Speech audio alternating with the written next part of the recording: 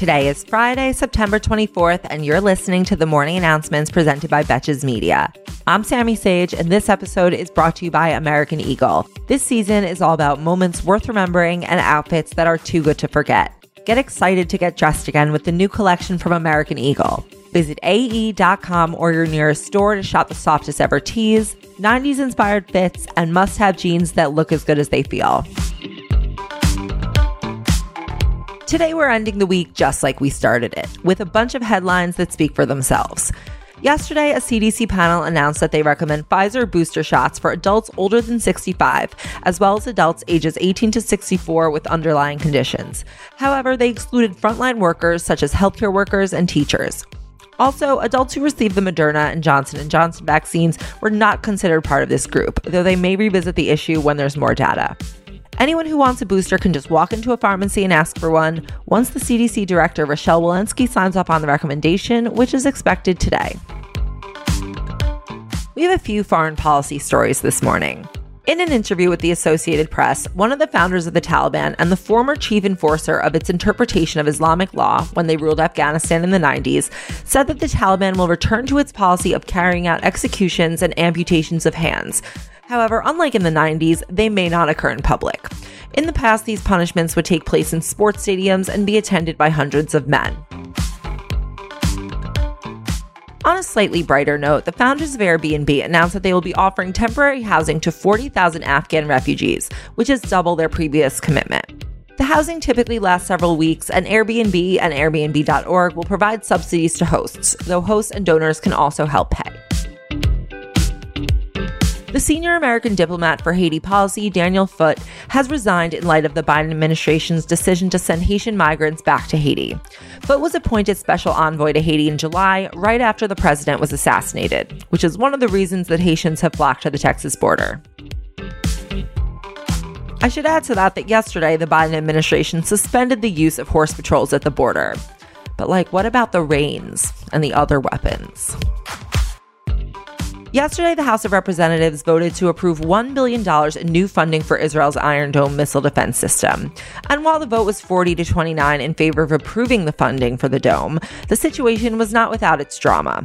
A group of progressive Democrats took the opportunity to accuse Israel of human rights abuses against Palestinians, and earlier in the week, they refused to vote for the government spending bill, which would have led to a government shutdown if the funding for the Iron Dome was not removed from the spending bill, which is why they had a separate vote just about funding the Iron Dome today.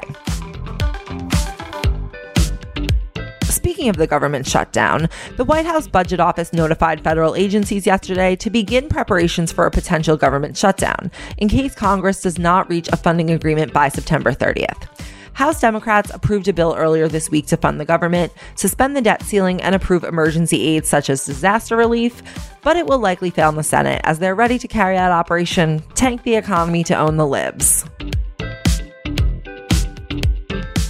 Yesterday, in a Kroger supermarket in Collierville, Tennessee, which is a suburb of Memphis, a gunman killed one person and wounded at least a dozen more before turning the gun on himself.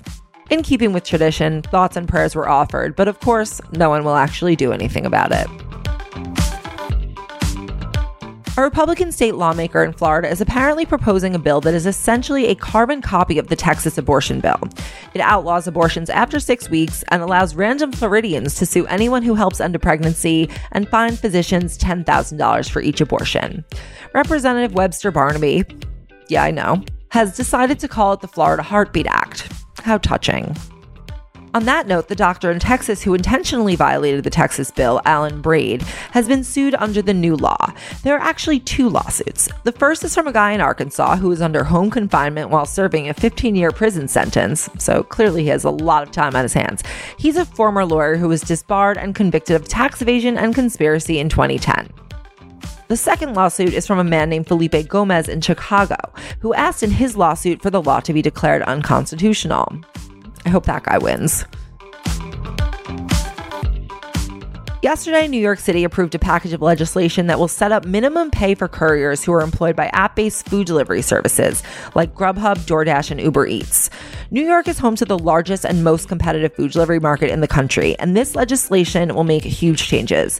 It would prevent the apps from charging workers fees to receive their pay, makes the apps disclose their gratuity policies, prohibits the apps from charging delivery workers for those insulated food bags that actually cost $50, and requires restaurant owners to make bathrooms available to delivery workers, which, if you can believe, they weren't already. And lastly, a federal court in Wyoming issued a federal arrest warrant for Brian Laundrie. Honestly, TikTok would have done it faster.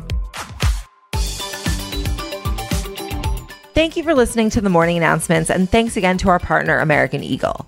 My current obsession are the American Eagle logo graphic tees. They feature collegiate-inspired graphics on heathered vintage wash tees, which are so comfortable. Right now, they're offering an exclusive offer for my listeners. Open an account by September 30th, 2021, and get a $50 bonus reward loaded to your account after you make your first purchase with your Real Rewards credit card. All you have to do is text MORNING to 37585 to see if you pre-qualify.